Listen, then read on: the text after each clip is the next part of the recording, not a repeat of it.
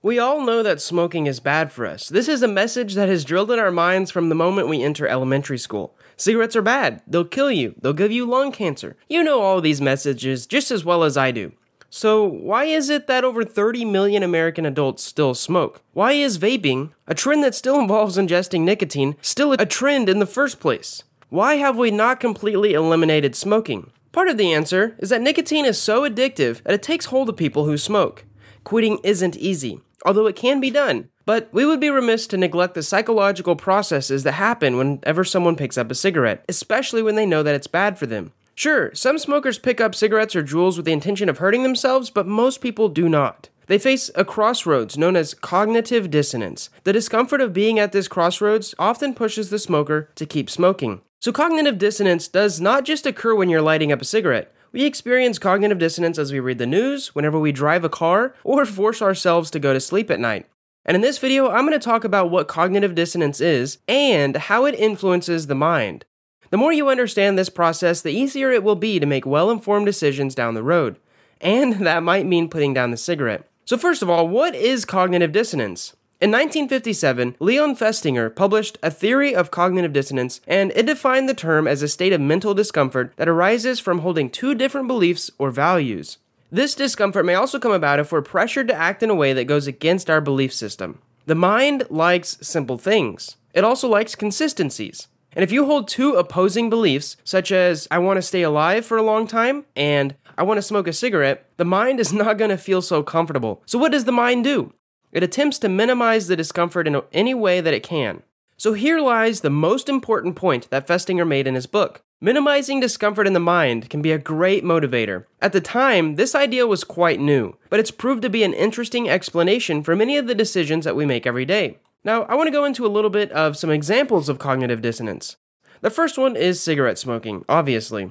Festinger used the example of cigarette smoking to show just how powerful cognitive dissonance is. Again, we all know that smoking is bad for us, yet people who are addicted to nicotine still want to smoke or use their Juul.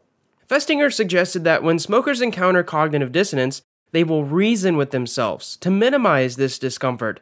They will tell themselves that maybe smoking isn't actually that bad, or they'll say that they're not smoking enough to cause any real damage.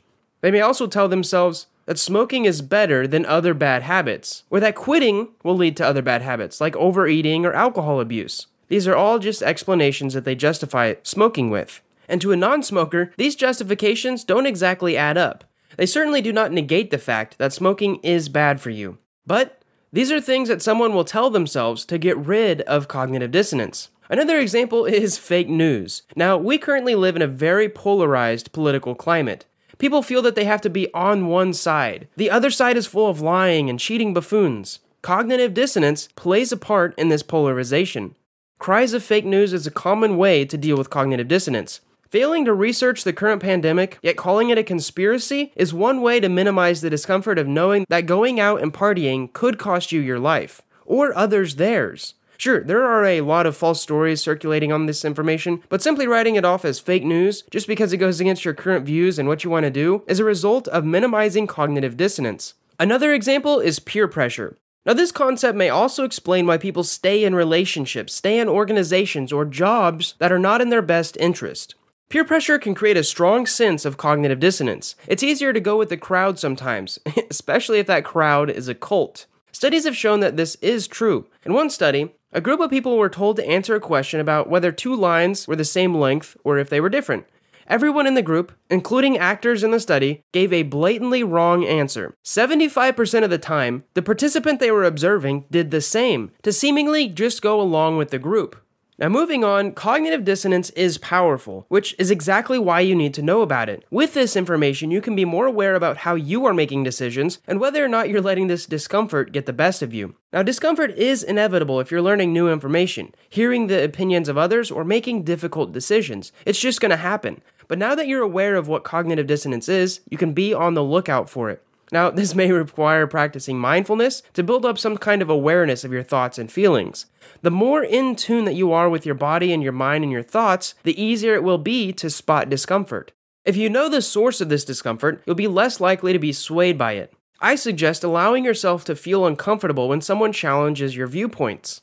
Take the time to actually research claims that you see online, rather than just brushing them off as fake news.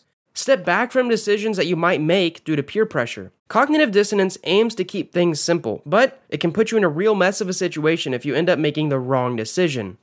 I want to thank you for watching this video on cognitive dissonance, and I really hope that you've learned something. If you have any questions at all, feel free to leave a comment below, or check out some of the other videos in this series. Thanks for watching, and I hope to see you in the next video.